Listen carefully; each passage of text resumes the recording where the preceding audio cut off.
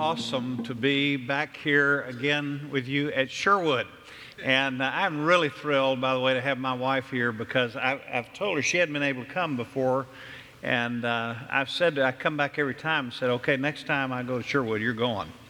And we have 8 kids, and we have 15 grandkids that are aged 10, 9, 8, 7, 6, 5, 4, 3, 2, 1, 1, 1, 1, 1.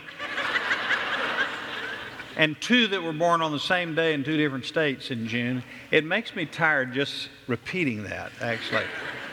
But so she's a busy woman, but I'm thrilled that she's here to experience you people because you are wonderful folks. You know, it's been a blast being with the staff. I love your staff, and I love to get to know them more. Every time I'm here, I learn new things about them. For instance, there's some things I learned this weekend that I didn't know about your staff. And I feel like it's really my responsibility to clue you in if you didn't know this. For instance, did you know that Jim McBride was once a stunt double for Tom Cruise? I know that's hard. It's hard to believe, but it's true. I know you believe that. And Michael Catt, I didn't know this about Michael. I've known him a long time. Did you know that he used to run a game show on TV? Yeah, you've heard that, do you know as much as a 5th grader or something? What, he did one. He had this great idea for, do you know as much as a preacher? It never really got out of the pilot stage. Apparently, it didn't last very long. But anyway, and then this one shocked me. I found out this weekend that Ken Bevel once was the lead, not the second. He was the lead dancer for the Atlanta Ballet. Who knew? Who knew? And then the other thing I found out, and I've known this for a long time, I'm sure you have too, that Debbie Toole really runs Sherwood Baptist Church. Can I hear an amen on that one? I mean, she writes all of Michael's sermons. I don't know if you knew that. The other thing you need to know is that I'm a big fat liar, right? I mean, none of that's true. But it's fun to learn new things about people.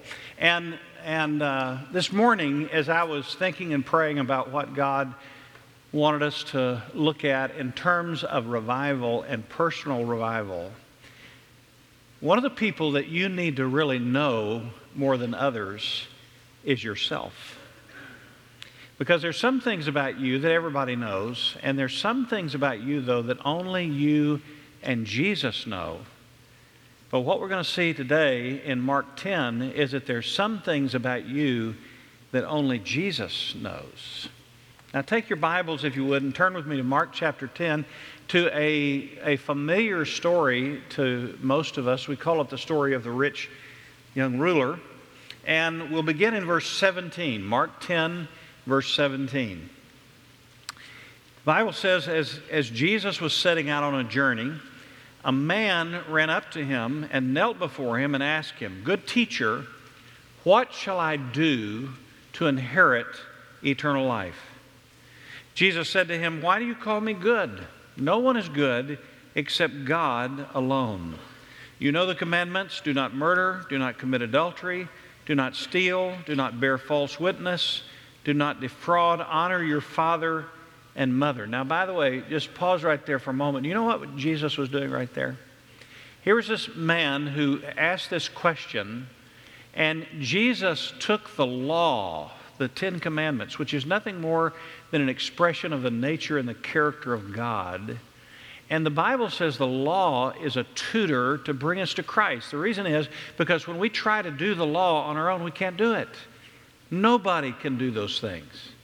And the interesting thing was, he answered him in verse 20. He said to him, "Teacher, I've kept all these things from my youth up." Well, I mean, you've never heard a more bald-faced lie in your life, right? He hadn't kept all those things. And Jesus was trying to help him see you are not good without Christ. You are not what you need to be. You are not measuring up to what God created and designed you to be, because all of us have sinned and fallen short of the glory of God and the glory that we were created to be in Him. So he's trying to help this guy see his need. That's the beginning point of real revival, isn't it? I mean, if we come here this morning and we just say, well, I'm here, this morning because I always come to church, and that's great. Or I'm going to come to Refresh in a few weeks because, it's the thing we do in September.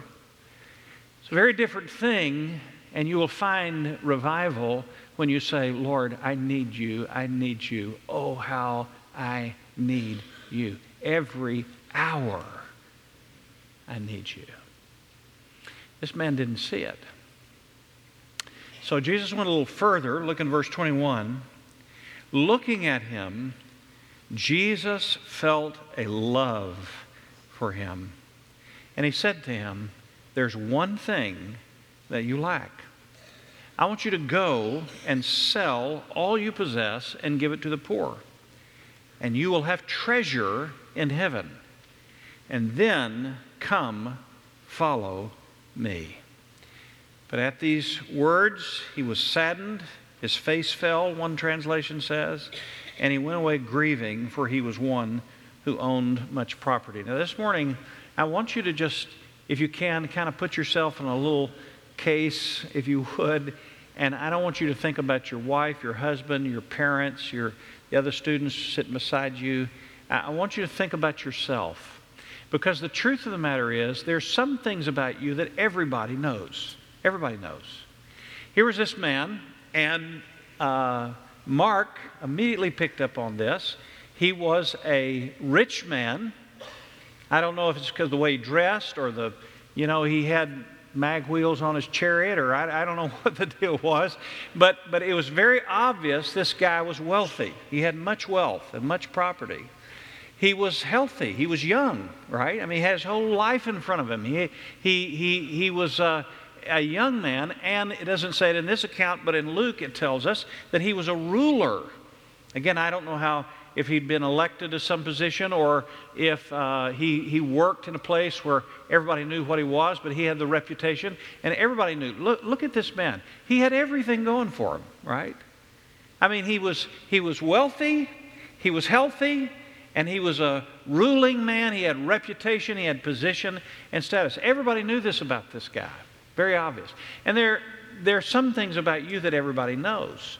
I love to people watch. Do you like to do that? I mean, sometimes I'm in airports a lot, and I'll sit there and just watch people.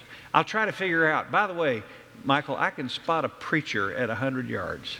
I don't know what is that, I don't know what it is. It's sad, really.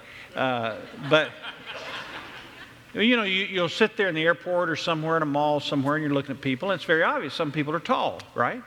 I mean, just look, that's a tall man. Some people are, vertically challenged. They're a little bit smaller, right? Some people have hair. And then there's the rest of us. That somebody asked me, what color is your hair now? I said, it's blank, right? There's not much up there anymore. Some people are kind of loud and boisterous, they kind of have a sanguine personality. Some people are very shy and retiring, and you can tell that in a few minutes of being with them. Some people are real intense, man, to be around them. They make coffee nervous, right? They're just very intense. And then some people just lay back, just go with the flow. I mean, you just tell. It just doesn't take long to know some things about you. In fact, the truth of the matter is, I could sit down with you, and you with me, really, and I could talk to you about 30, 45 minutes, and I could know a lot about what's in your heart. You know why? Jesus made a statement in Matthew 12:34. He said, the mouth speaks out of that which fills the heart. You get around some guys, and it's just all fantasy football, man. They know fantasy football. They don't know much about Jesus, but they know a lot about fantasy football. Or it's all about work, or it's all about this, or it's all about that. The latest dress, the latest singers, whatever it is. The mouth speaks. He's making a statement of fact out of that which fills the heart. So there's some things about you that just everybody knows. But here's the second truth that we see in this passage, and that is there's some things about you that only you and Jesus know. Now, this is the amazing thing about this story, that here was this man who had his health, he had riches, he had position and power, and I'm sure this was like the guy voted most likely to succeed. People looked at him and thought, man, if I could just be that guy, man, he is living the dream, right? He is really got it all. If I could just have wealth like he has, I mean, he has no worries, you know. I bet his life is wonderful.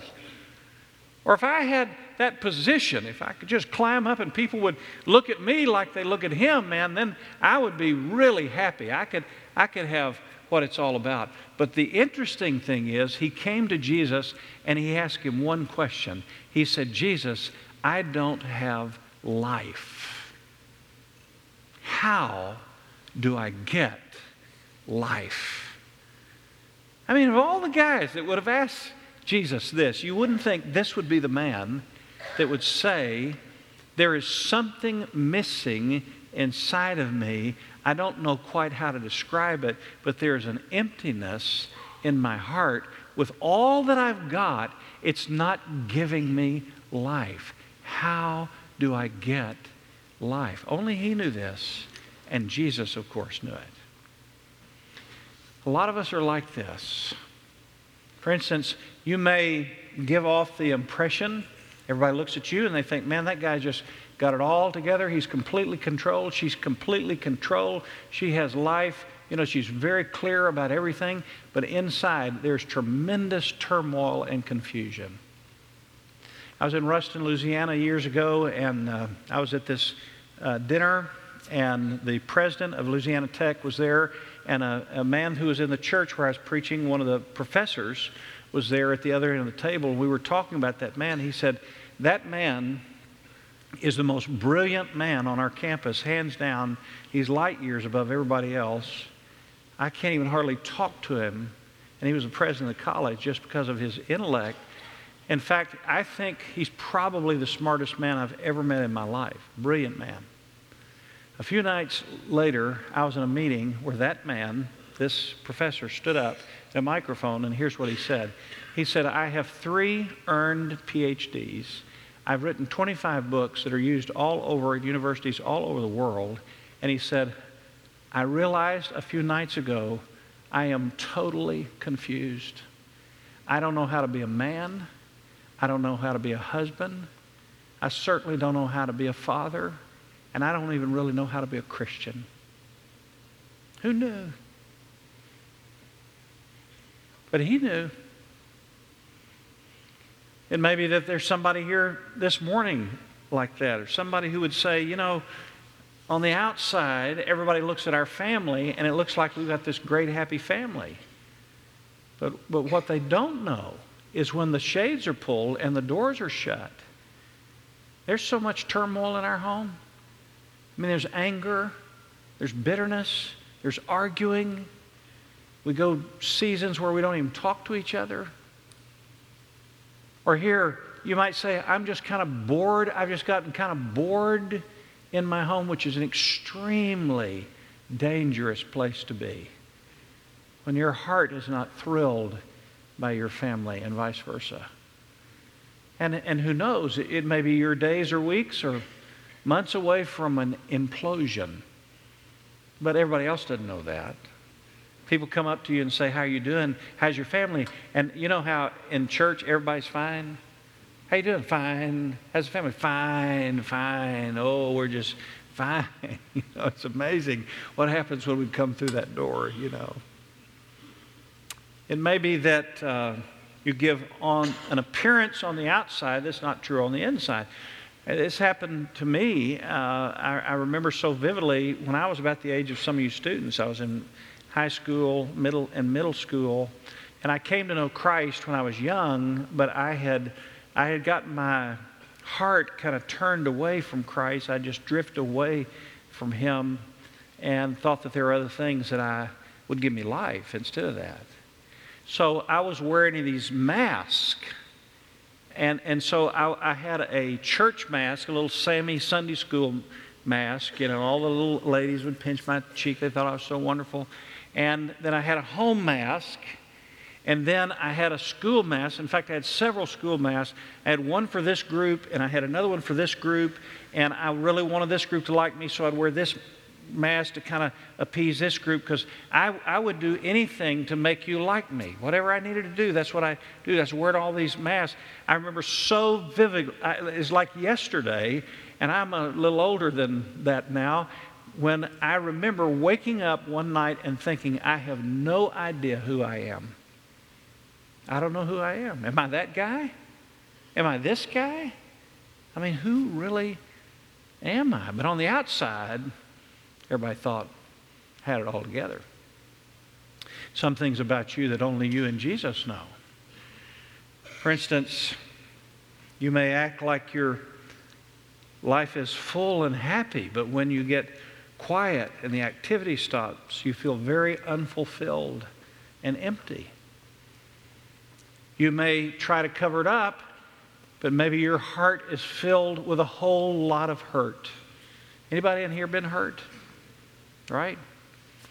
I mean, if you hadn't been hurt, I tell people just keep breathing. Right? It's going to happen. We live in a sin-wrecked, sin-damaged world. It touches all of us. We're going to be hurt. I've been deeply hurt in my life at times from places I didn't even dream that hurt would come. And what happens with hurt, I've talked about this actually here, I think, before. What happens is we have kind of a ledger book in our heart, and when we get hurt, and there's a face attached to that, we write it down on the ledger book because we want to make them pay. I mean, they hurt us. The only thing we know to do is, well, I'm going to hurt them. I'm going to withdraw from them. I'm going to attack them. And if I let that hurt just stay in my heart, and I don't process it God's way, it turns into what the Bible calls bitterness. It's just harbored hurt. That's all it is. If I don't learn how to forgive, it's just bitterness. And the tragedy about bitterness is that Hebrews writer says that bitterness always springs up. You think you've got it covered, but it comes out. It just comes out. You just don't know it. It always springs up. It always causes trouble. And it always defiles many. It doesn't just touch you. Hurting people hurt people. Just true. I watched it for many, many years.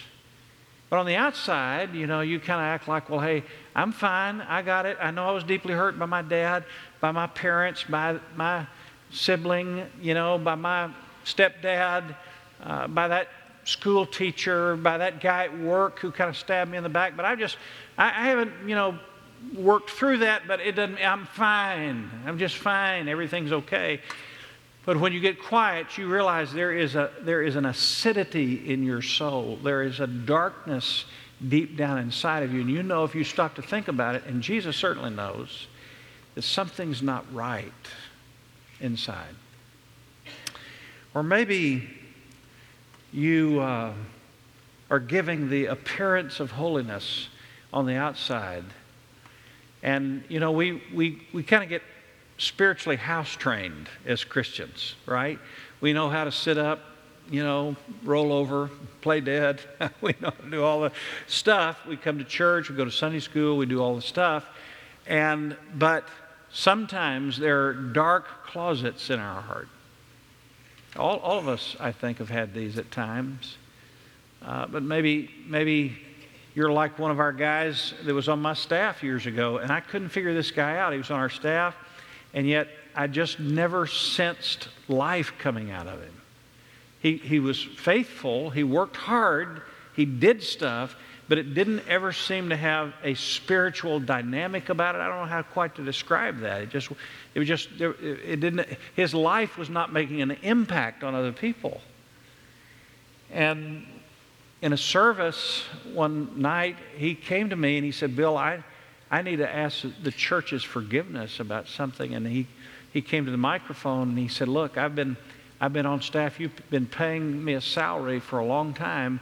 And he said, I just have to ask your forgiveness because I've had a 20-year daily addiction to pornography. He said, I look at it every day. And he said, I have robbed this church, and I'm so sorry. By the way, God really set that guy free. It's a beautiful thing.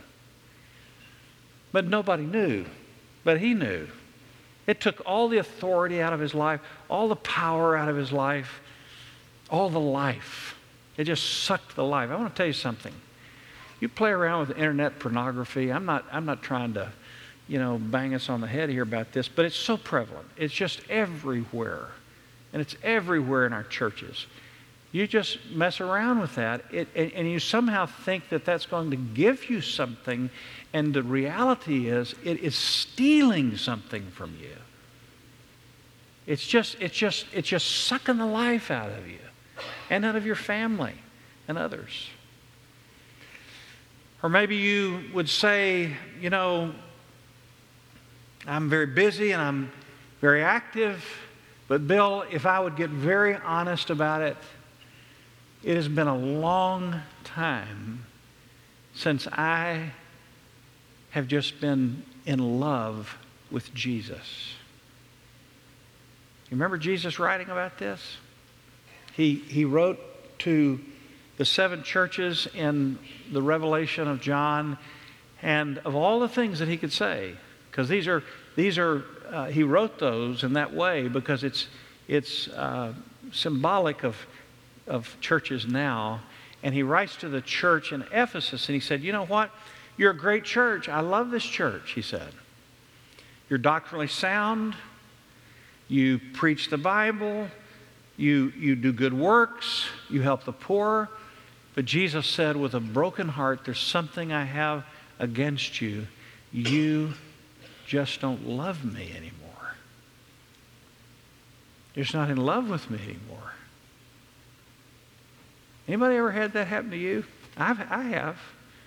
I mean, I've had times in my life, and I'm pastoring, and I'm preaching every week, but something has happened in the busyness. Ian Thomas used to say, beware the barrenness of a busy life, right? In the busyness of life, and maybe I've gotten distracted, I've gotten pulled away like Martha that you heard about last Sunday, and somewhere I had just lost my passion for Jesus because I wasn't intimate with Jesus. If you're intimate with Jesus, you're going to love Jesus. Because, He's everything to love. And when you're around Him, you see His grace and His peace and His wisdom and His compassion. You realize that He loves you with an everlasting, not a sometimes lasting, but an everlasting love. And so if you're tight with Jesus and you're intimate with Jesus, you will just be enthralled with Him. That's why Jesus says, draw close to me, and I'll draw close to you. But the problem is you've kind of wandered away and you have left your first love. What a tragedy, right? Honestly, just think about this. What a tragedy to go through our whole lives or chunks of our life and we're not loving Jesus. We just don't love Him. Or maybe you would be here and you would say, I'm not sure I have life at all. Nobody knows this, Bill, because I come here to Sherwood, but I don't know if I have the life of God, if I've ever had the life of God inside of me. I'll never forget one guy in our church in Norman, and he was a procurement officer at the University of Oklahoma. And he had been accused of stealing a lot of money and some equipment and stuff. He was in the courtroom, and he had a heart attack in the courtroom, and his heart stopped beating. And the court bailiff resurrected him. He did CPR, and he came back to life. I went to see him in the hospital, and I said, Bob, I said, man, this was something, I said, and I had never sensed the life of God in Bob. But he was a church member. And I said, Bob, the Lord's given you another chance. You don't always get that. And I don't know why He did that, but there's some reason. And he said, yeah, I know. About 6 months later, we had a meeting like Refresh, and a guy came in to speak, and the first night, Bob comes down the aisle, and he said, Bill, I'm lost. He said, I've known it from the beginning. He said, I joined the church because my wife wanted me to join the church, and I wanted to have a Christian family. And they said, well, I said, what do I need to do? Pray a prayer? He said, I prayed a prayer. Be baptized? He said, I was baptized. He said, I didn't really need Jesus. I didn't really want Jesus. I just wanted to kind of get my wife off my back. But Bill, I'm lost. If I had died on that floor of that courtroom, I would have gone straight to hell for all of eternity. I'm so grateful. God, let me live. He stood up the next Sunday night, gave testimony to the whole church. The next Saturday, by the way, he was sitting in his den watching television, and he fell over dead. Wow. The Lord had saved him, just spared him to save him. Wow. I knew a guy once in Savannah, Georgia, who said, Bill, I joined the church years ago, and I didn't know what I was doing. I just kind of faked it. I looked around at the other Christians. He said, this didn't look too hard. That's tragic. But he said, I just faked the Christian. I just started doing the Christian things, you know. He said, I faked it so well, I faked myself right into being a deacon. And then he said, I was good at it, at this faking deal, and I faked myself right up the chain. I became the chairman of the deacons. But he said, Bill, the other night, I realized I do not have Christ in my life. And I went into the prayer room, what we were using, and he said, I got on my knees. I said, Lord, I am not leaving this room till I find you. And he came to a glorious experience with Christ. Listen, folks, I want to tell you something. This is really serious business.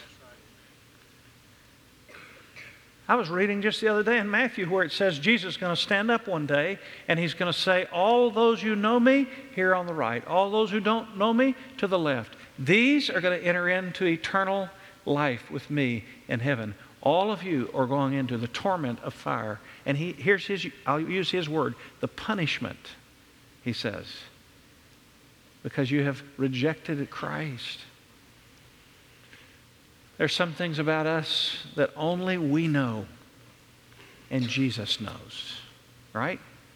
Some things about all of us that only we know and Jesus knows. But I want to tell you the last thing, and this is so important, because there's one thing about you that only Jesus knows. That's why the man came to Jesus, is because he didn't know. He knew he was empty. He knew there was something missing. With all that he had, there was still this gaping hole in his life. And he came and said, Lord, I don't have life. And if I was Jesus, you say, thank the Lord you're not, Bill. But if I had been Christ that day, I think I would have picked up my Bible, gone through the Roman road, and, or my 4 spiritual law track or whatever, which is great. It's awesome. But the great thing about Jesus is the Bible says he knew the hearts of all men. And so what Jesus did was a little differently with this man who was looking for life. And he still does this today, by the way. He made an amazing statement. He said, go sell everything you have and give it to the poor, and then come follow me. He wasn't making a statement that everybody who comes to Christ has to sell everything. That's what he's saying. What he was doing was this. He looked inside this man's heart. It's like he had a zipper on the top of his head, and he unzipped him all the way down, and he opened him up, and he reached inside this man, and he grabbed his heart. There's nothing wrong with possessions unless it's the God of your life and you think it's what gives you life. And see, that was the problem with this guy. Could have been anything. But this guy thought, if I get possessions, if I get things, they will give me life. So you just kind of think back, we get so familiar with the Bible, it doesn't seem real to us, but just think back. This guy, probably in his teens, got convinced of this, so he started working. Man, I'm going to get this field. I'm going to buy this property. Man, I'm going to have it, and by the time I get in my 20s, I'm going to have a lot. I'm going to be secure, and I'm going to have life. And he got all the way to the top and realized the ladder he was climbing was leaning on the wrong wall. And he didn't have life. And Jesus looks at him and he says, look, this is what you're looking to give you life. Let it go.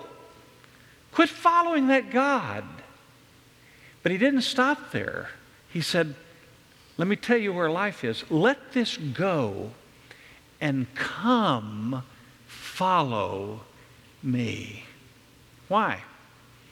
Because Jesus is the way, the truth, and the life. John says it like this. John, who knew him so well. 1 John 5. He who has the Son, who has experientially, who really has the Son, has the life. He who does not have the Son does not have the life. I don't know how it could be any clearer. He who has a Son initially, in other words, I've come to Christ, I've recognized my need, I've cried out to Him, Lord, save me, come to live inside of me, give me what I need, fill that God-shaped hole inside of me. I need you, Lord. And Christ comes in and gives us life.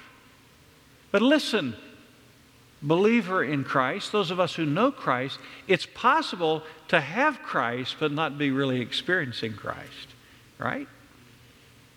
I mean, it's possible to have Christ in my life, and I've trusted Christ, and He saved me, and that'll never change. But I kind of push Him off the throne, and I put something else there, thinking that that's going to give me life. It's, in essence, it's myself and what I want.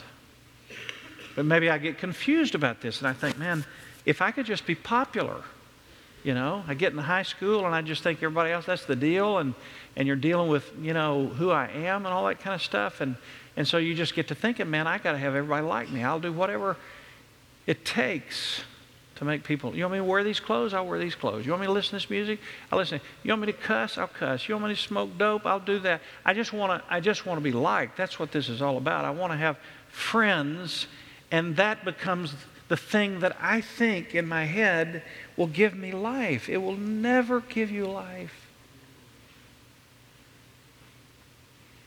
And we have older versions of that, you know. So I just want to be known and have a reputation. It's the same thing as a 14-year-old.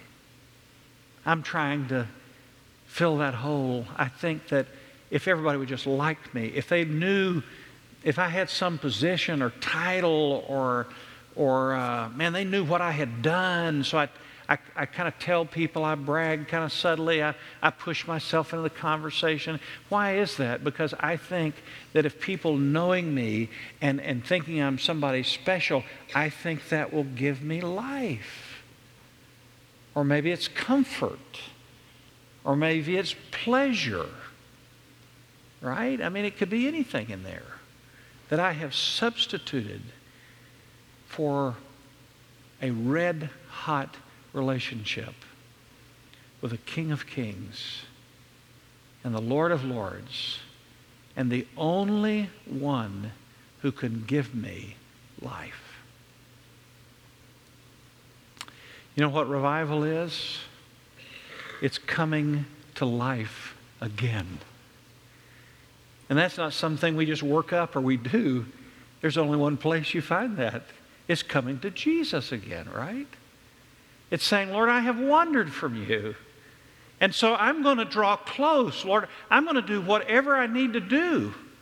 I'm going to lay aside everything. I just want to know you. I remember I was telling the staff this weekend, there was a time several years ago, so vivid to me, I just thought, man, I have just lost intimacy with Christ. And I thought, I'm going to clear the deck and I'm going to go after Jesus. And I'm saying, Lord, I really want intimacy with you. I'm going to fast. I'm going to pray. I'm going to block out some times to read your word more, Lord. And sure enough, the Lord, who wants that more than I want it, met me in those days and brought me back to Himself. And guess what I found?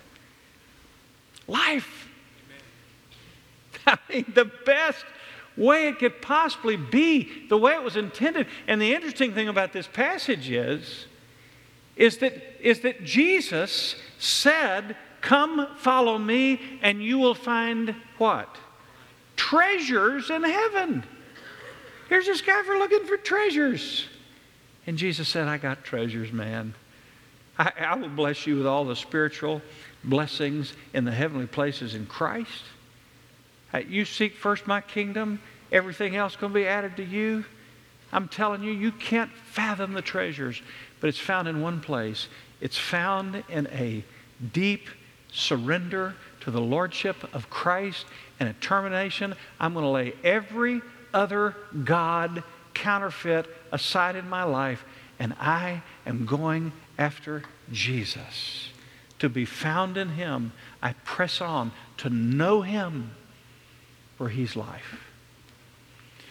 Beautiful thing in this passage, and the tragic thing, though, in verse 21. Look at this, and we close. Jesus looked at him. Now just pause right there. Think about this. The Son of the living God looked at this man. Wouldn't it be something just to have Jesus look at you? But the beautiful thing is that I have the privilege of telling you this morning, right here, in this place, right now, is that Jesus is looking at you right now. He knows your name. He made you. He knows about your problems. He knows about your struggles. He knows what's going on. He knows what you've been pursuing. He looks at us. And Jesus felt a love for him. He always does, because He's the God of perfect love. It's an everlasting love. And this is the reason, by the way, that we sometimes run to other gods and we won't run to Jesus, is we think in our heads, He doesn't love me. If I really surrender to Him, He's going to deprive me. It's not going to be good. And we don't realize that Jesus is saying, look, the will of God is good and acceptable and perfect. It's complete. It lacks nothing. If you come to me, out of your innermost being will flow rivers of living water that will satisfy every thirst you've got. And I love you. And I'm looking at you this morning. Everyone, I wish I could just walk down the row with each one of you. He's looking at you. He's looking at you. He's looking at you, and He feels love for you. And He is inviting you to get the thing you were made to have. You were designed to experience. And that is intimacy with the God of the universe, through Jesus Christ our Lord. And when you get Jesus, you have everything. I heard the story once of a man who had a son. His wife had died. He was a very wealthy man. And his son, this was back during the World War, his son went to the war, and he got that dreaded telegram one day that his son had been killed in action. It just broke his heart. He became a recluse. He was an art enthusiast. So he just poured himself into getting more and more art, just try to help him in his grief. One day there was a knock on his door, and a young GI was standing there, and he said, "Sir, you don't know me. I served with your son." He said, "I'm kind of a fledgling artist." And he said, one day during combat, he said, I took a pencil out. We were just sitting there together, and I drew this sketch of your son. And I've thought about it a lot, and I thought maybe you'd want to have it. And somehow that man had caught his son perfectly. So this father just cherished that picture. He said, "Oh man, this is exactly, you can't know." And he took the picture, put it in a beautiful frame, put it in the center of his art collection. He'd go by every day and look at his son. Then one day, the father died. And the word went out in the art community that his multi-million-dollar art collection was going to be auctioned off. So people came, of course, from all over the world.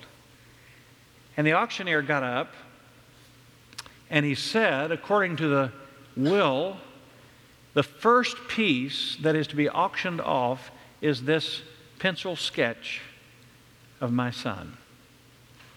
And all these art enthusiasts just laughed. They thought how silly that is. And nobody bid. It got embarrassingly quiet. And finally, one neighbor, just out of love for the old man, said, I'll give $15. And gone. Then the auctioneer closed his book, and he said, the auction is over. Because according to the stipulations of the will, he who gets the son gets it all. He who gets the son gets it all. Would you bow together with me?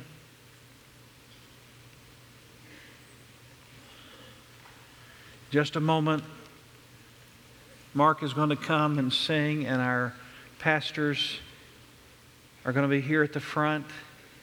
And as you know, here at Sherwood, the altar is open. I can't imagine knowing that the Lord is looking at me, and He loves me, and He is inviting me to come to Himself, that we would refuse that offer. So in just a moment, I want to encourage you to make up your mind right now that as soon as we stand, I'm going to go find Jesus. I don't know how, maybe, but I'm going to go talk to one of these pastors. I'm going to get on my face at this altar, and I need the life of God. There's some things about me that only me and Jesus know, and I need to let it go and come to Christ. And He's the answer that I need. And so I'm going to invite you to respond. The whole point of today is so that we could respond to the loving Christ who is calling us back to Himself. So maybe even before we begin to sing, you need to just step out and come to this altar and just say yes to Christ. So as we stand, heads bowed, eyes closed, very quietly, would you just stand with me right where you are? Mark's going to begin to sing, and I just simply want to invite you to come to Christ. Just come, let it go. Whatever it is you think is giving you life, let it go, and just come to Christ right now.